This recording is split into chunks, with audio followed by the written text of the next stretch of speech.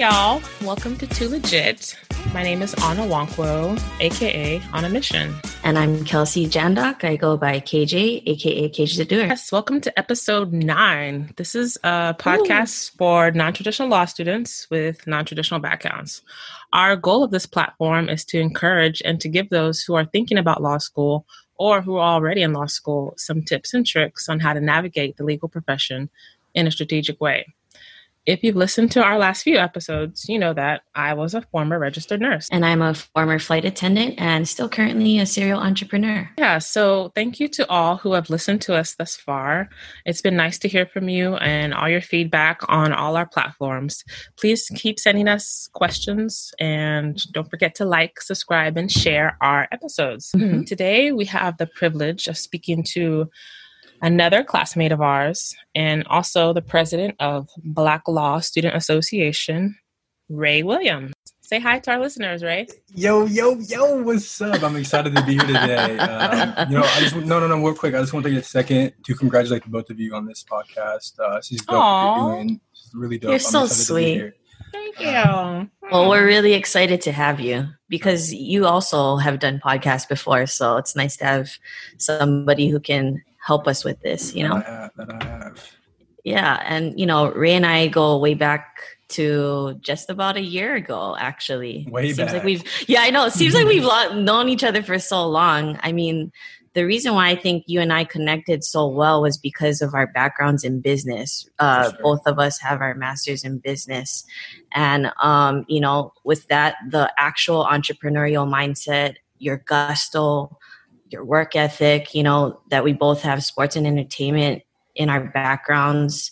And, above all, I think the reason why both of you are actually my, business partners, actually Ray's going to be my future business partner, is that everybody's a go-getter. And, and on top of it, the cherry for me is that you both are so humble, so easy to work with, and so reliable and trustworthy. That kind of stuff cannot be taught to me. I value both of you being here so much. I really appreciate that. Wow, y'all just trying to make me cry in the beginning of the episode. Both no, of y'all. But it's true. We gotta acknowledge, this world, there's a lot of negativity, so it's good to tell people what it is that you appreciate about them, right? No, yeah. For sure. I appreciate that about you, Kelsey, KJ. I appreciate the both of you, though. Thank you. All right. So for those of you who aren't familiar with Ray, let's get to know you a little bit better. What did you do before law school? Oh, wait, where are you from, first off? Yeah, so I'm from Tacoma, Washington, a.k.a. the City of Destiny, as I like to tell people. That's the actual nickname. Born and raised. Before law school, I was, as KJ alluded to, I got my master's in business administration. Master's of Business Administration, So I've always had that business mindset. Back in high school with my DECA class president, when I went after my undergrad experience, I actually had every intention of pursuing a business degree. I switched up a couple times, ended up doing broadcast journalism, which I love very dearly.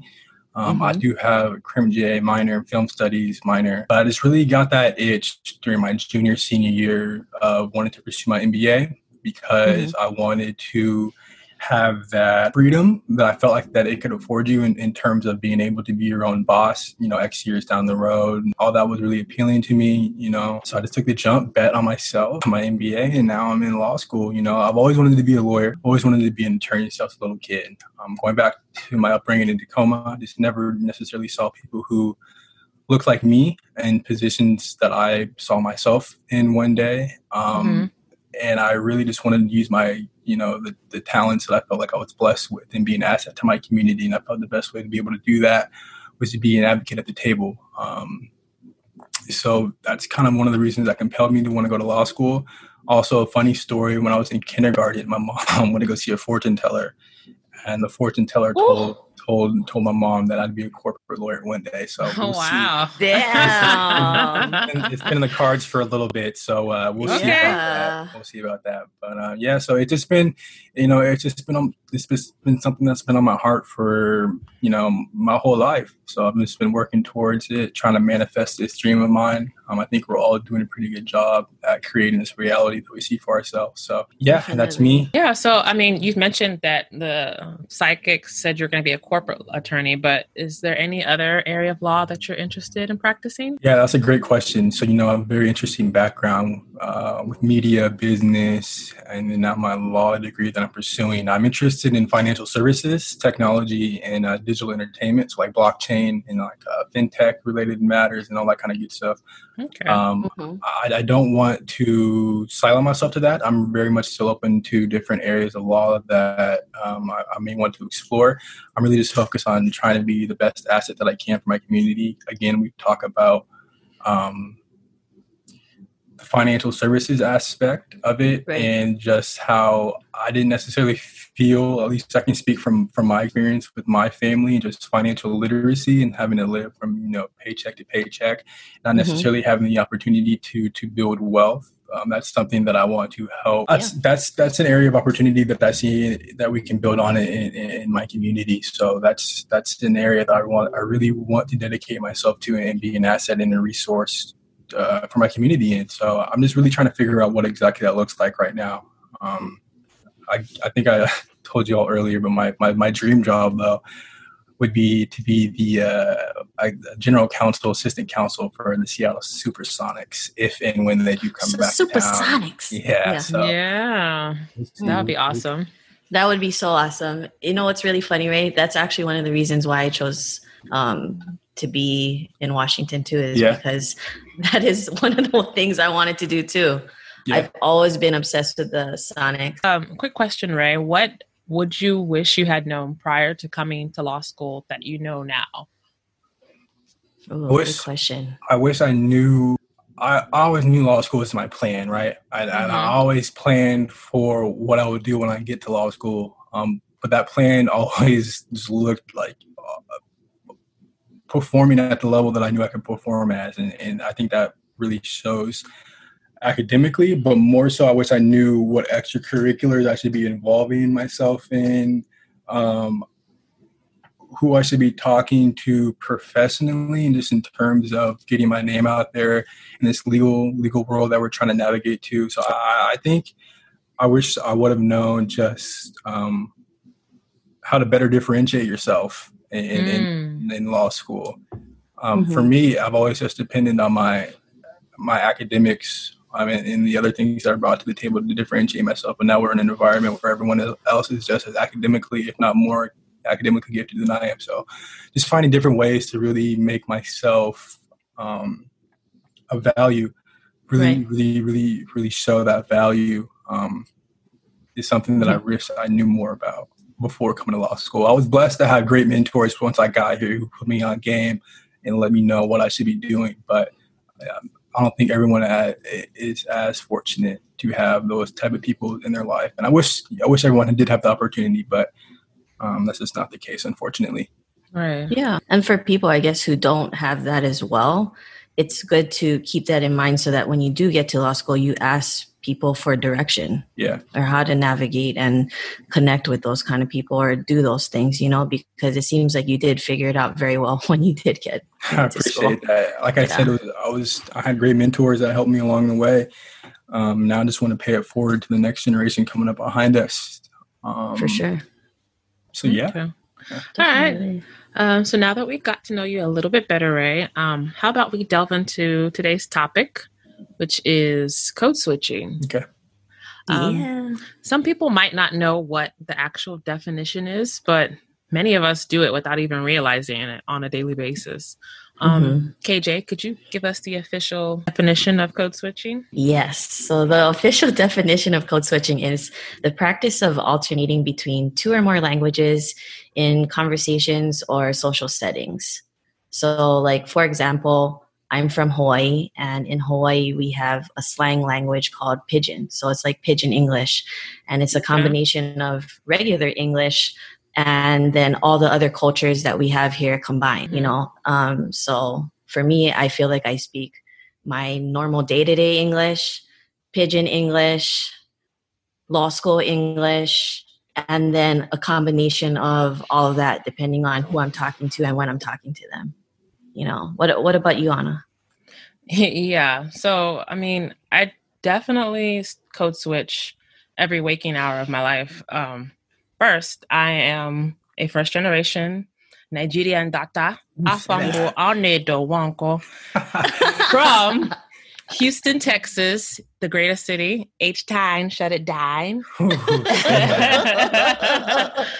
And then on top of that, I'm a registered nurse. So I have like medical jargon up there. So anyone listening to me talk in like, I don't know, span of an hour might think I'm schizophrenic, but you know, I can't help but switch because my network is so diverse. Right. How about you, Ray? I'm in a very similar position. You know, I have a very diverse network, so I find myself switching between dialects like constantly throughout the day, just depending on who I'm speaking with and what environment that I'm in. I was code switching before I even knew what it was. Yeah, exactly. So that just goes to show that like it's just, I don't know, it's an interesting dynamic. Part of the premise of this podcast is for non-traditional students and to increase diversity in our space from being non-traditional, and to also show other people like us that this second career in law is very possible. So, you know, for us growing up, it was mainly about identifying with our culture. But in the legal field, there's a different kind of jargon, legalese, you know, that we speak every day in class. Yeah, I mean, whether we like to admit it or not, the legal system has been historically set up to disenfranchise and marginalize people. It wasn't until very recently, or even still, it's a struggle today. But the fact that we're having more and more diverse communities enter this field is why code switching is vital. Why do you think, or what does code switching mean to you, Ray? Yeah, so I think at the core of code switching, at least for me, and this is my perspective on it, I think code switching kind of smooths the edges, kind of makes somebody more digestible in the sense of, okay, I'll give an example. So as a Black man, I may be perceived as threatening or intimidating until they have a conversation with me and they hear the way that I can string together sentences or put together words. I've been called articulate. Growing up, I didn't necessarily read much into it. As I've gotten older, I consider that more so of a backhanded compliment. But I think code switching is really just it kind of just, I hate to say it, but it makes somebody more presentable. And that's unfortunate that it has to be like that. No, that's understandable. I don't even know if presentable is the right word. I don't think it is. I think there's a better word out there for it. Like palatable or digestible, yeah. And along those lines. And I just, okay. It's unfortunate, but that's just the game. You got to play. You got to play the game. Right. And like I said before, I rack pretty much all our episode topics, and today is no different. That's a perfect segue into our issue: is why is code switching useful in the legal setting? And so we came up with 3 rules, obviously not exhaustive, but 3 rules of why code switching is beneficial in the legal setting. And we said that it helps with properly articulating a scenario or an emotion that would otherwise be misunderstood by someone from a different background. 2, it helps underrepresented communities bridge with the legal community. And then 3, it's like you said, Ray, it's necessary for survival in some instances. Yeah. So now we're going to get into the analysis. And did you make any adjustments to law school that were different than your prior professional career, Ray? Any adjustments that I would make, I don't necessarily think I would recognize them at this point, just because, I've been code switching since I was a little kid. My first, I've spent my whole life in predominantly white institutions. So going back to the survivability piece that you alluded to, just in order to survive these environments that I was in, I had to a certain extent, adapt the way that I not only presented myself, but how I spoke, how, depending on the audience, right? And I don't think that necessarily changed when I got into law school. I think I became more comfortable with who I am as a person. So I definitely think I'm more authentic as a person in law school. So I don't necessarily find myself code switching nearly as much just because or intentionally. Because that professional aspect is who I am now, right? And that professional to me is still being authentic to who I am as a person. And I think that's so. Yeah, to answer your question, I don't necessarily think I changed that much. If anything, the change is the comfortability piece, and that's just being comfortable with who I am in my own skin. So I don't necessarily feel the need to code switch that much. Obviously, there's situations where it calls for it, right? You giving a presentation, speaking in front of large audiences. But when I'm with my friends, like when I'm with y'all, like I can be my authentic self. So like rule number one, going back to rule number one about being able to properly articulate an emotion or a scenario. Can you give examples, Kelsey, of when in the legal profession, otherwise certain words have a better ring to it with the legal angle? Yeah, like I guess certain legal jargon, like that you would have to say, like something like maybe cease and desist, instead of can you stop that? Stop that now, please. Yeah, please. Yeah, right. Yeah, right. And I mean, I guess when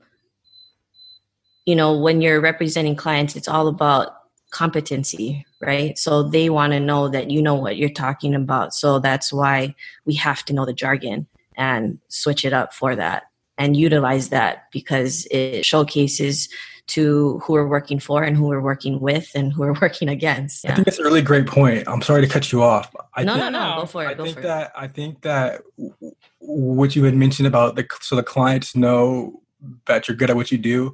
A piece of advice that I was given real early in my legal career is if your work product is good, like it speaks for itself, right? Mm-hmm. It doesn't matter like what language I speak, whether or not I can speak the highest grade of English, or whether my English is broken. If your work product is solid, that should speak like volumes in terms of like what you're capable to do as an attorney. Right.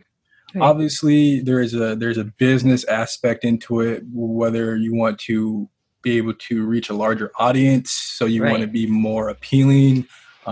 That means you have to be more going back to the digestible piece. If that's how that comes across, or if that's how that breed is made by code switching, then so be it. But I definitely do think the work product, you should be.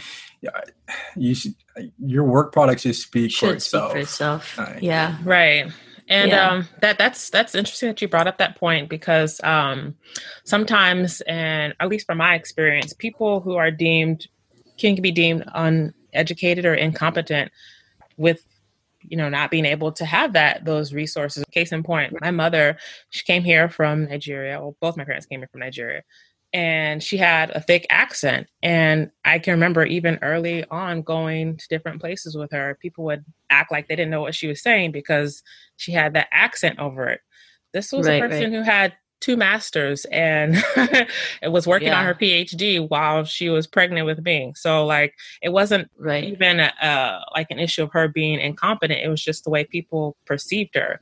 But at the end of the day, her work ethic spoke for itself. Yep. Right. And, those, so I guess that brings us to our next point, which is that it's important for helping to bridge the underrepresented communities. Can you speak a little bit about that? What you mentioned it, or you kind of hinted at it, Ray, in terms of what you want to do when you graduate and advocating for your community? Yeah. So I think something that I have been spending a large part of my life trying to improve on is being able to speak to anybody in the room, whether that be a CEO down to, a cashier. I definitely think that I can not even just come across as authentic, because I think that's disingenuous in and of itself by saying that, but I think I can resonate and connect with people at very like various levels of an organization or in the community. So I think that will allow me to really I don't know. I think that'll open up doors, not only just for me, but it's the community that I wish to help, just because I can go and I can speak to these people, hold these conversations, talk business. I think code switching, and it's unfortunate that I have to, again, resort back to saying, using code switching as a means to an end. But in that sense, code switching is the way that is going to get that mission of economic empowerment accomplished, and so be it. That's just what it is. I just want to make sure, again, that we spoke about earlier, I remain my authentic self, predominantly. And right. I just want to show up as my authentic self, wherever I'm at, wherever I'm situated. And again, code switch is not something that I enjoy to do. It's just going back to the survival aspect. It's something that is necessary in order to reach those places that weren't necessarily constructed like us in mind. So yeah, that's just how I feel about that. Okay, well, that's perfect segue into our last rule. Just jumping the gun. It is which is what you're saying, that code switching is necessary in the legal field. Going back to what I was saying, we're going to have clients, we're going to have people who depend on us, who don't know the right words or the right things to say or who to reach. And we're going to be that contact between them and their survival. I think, even though code switching and being able to maneuver in different settings traditionally has been looked down upon, I think it should be, lauded, because it helps people to bridge who normally wouldn't be able to bridge certain communities. What do you think? Yeah. I agree. I definitely do think, like talking in dollars, like you have, like you as an employee can tap into a whole another demographic of potential clients just by being there and being able to speak their language, literally and figuratively, right? Broken English, whether it be Igbo, it's. Yeah. Going back to it should be lauded. Like, you're an asset if your diversity, if it has that level of range and the capability. I guess that's that's an aspect of code switching that I do appreciate. Just the what that it affords you in terms of expanding your abilities. Yeah, it just sucks because it kind of goes back to the I actually have an example of that. Yeah, this past summer, my fellowship was a tech fellowship. So one of the first presentations and meetings I had to do was basically bridge the gap between the tech department and the legal department. So I had to speak each of their languages in order for them to understand each other. And that helped both of them because neither of them were seeing eye to eye on what the heart of the matter was. So I had to break it down for the tech people so that they could understand what the legal people needed, and the legal people could understand why the tech people needed what they needed, so code switching isn't always just, cultural languages, but, it can apply to a professional setting between different fields of interest. For sure. Absolutely. Yeah. What about you, Ray? Yeah. I think my experiences is really much, it just ties down to my time that I've spent in academia, whether it be, from elementary school up until now. Again, just going back to the fact that I've been in predominantly white institutions. I speak differently at home than I do in public in these institutions, just because I'm mindful about obviously how I present myself and how I come across. But it's unfortunate. I think it's just very timely, this topic with everything that's going on in the world. I'm not sure if I mentioned it already or not, but I could, as a Black man, I could be perceived as intimidating or threatening. So code switching is literally a means of survival, in the sense of people hear the way that I speak and they feel more at ease, or they feel a little bit like I may have dispelled this stigma or this idea of how they thought I should be or should act. It's weird because I don't know. I feel like I find myself code switching more. I find myself code switching to, again, going back to that digestible point. Does that make sense? I'm feeling like I'm not. No, I totally know what you mean. As efficiently as I want to, but essentially it just boils down to the fact that I find myself code switching because it's again a means to an end of just making sure that people perceive me in the way that I want to be perceived. Like they're not intimidated by me. So it's unfortunate, but I don't know. That's just kind of necessary. It's like you said, it's a balance, and it's a balancing act, and there's pros to it in terms of like opening the doors and, like you said, means to end. But there's also cons, because sometimes you feel, I don't know, like inauthentic. Yeah, exactly. Yeah. You feel like might be selling out. I've been told plenty of times growing up, "Oh, you sound white," and I'm like, "What does that mean?" Right. This is what I sound like. Right. I get asked if I'm from the mainland. They're like, "Oh, you're not from Hawaii, are you?" Oh, okay, thanks. Local people ask me that here. Right. Yeah. But it's all about a balancing act, and I feel like once people embrace it, as opposed to trying so hard to put people in a certain box or put people in an exception category, then, we can, I don't know, maybe I'm jumping the gun here, but maybe we can ultimately bring about true justice, because we're ultimately understanding everyone. Right. All right. So you want to hit us with that conclusion, KJ? Yeah. So while code switching can often be looked down upon, it is a really vital tool for merging different communities together, especially communities of color, because that's our sense of bonding and, having something in common. And the reasons why it's really important in this legal space is it can help us properly articulate what we're trying to get across that would not otherwise be understood in plain language. It helps us bridge the communities of underrepresented people, and it is very necessary for our survival. Right.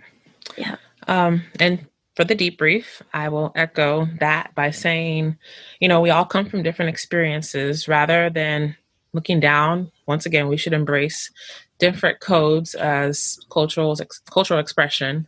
And at the heart of it, I just feel like we all want to be heard and treated with dignity. And so embracing code switching is essentially having different groups help achieve this, whether it's in a professional setting, whether it's, even in a personal setting. Right. All right. Anything else you want us to know about you, Ray?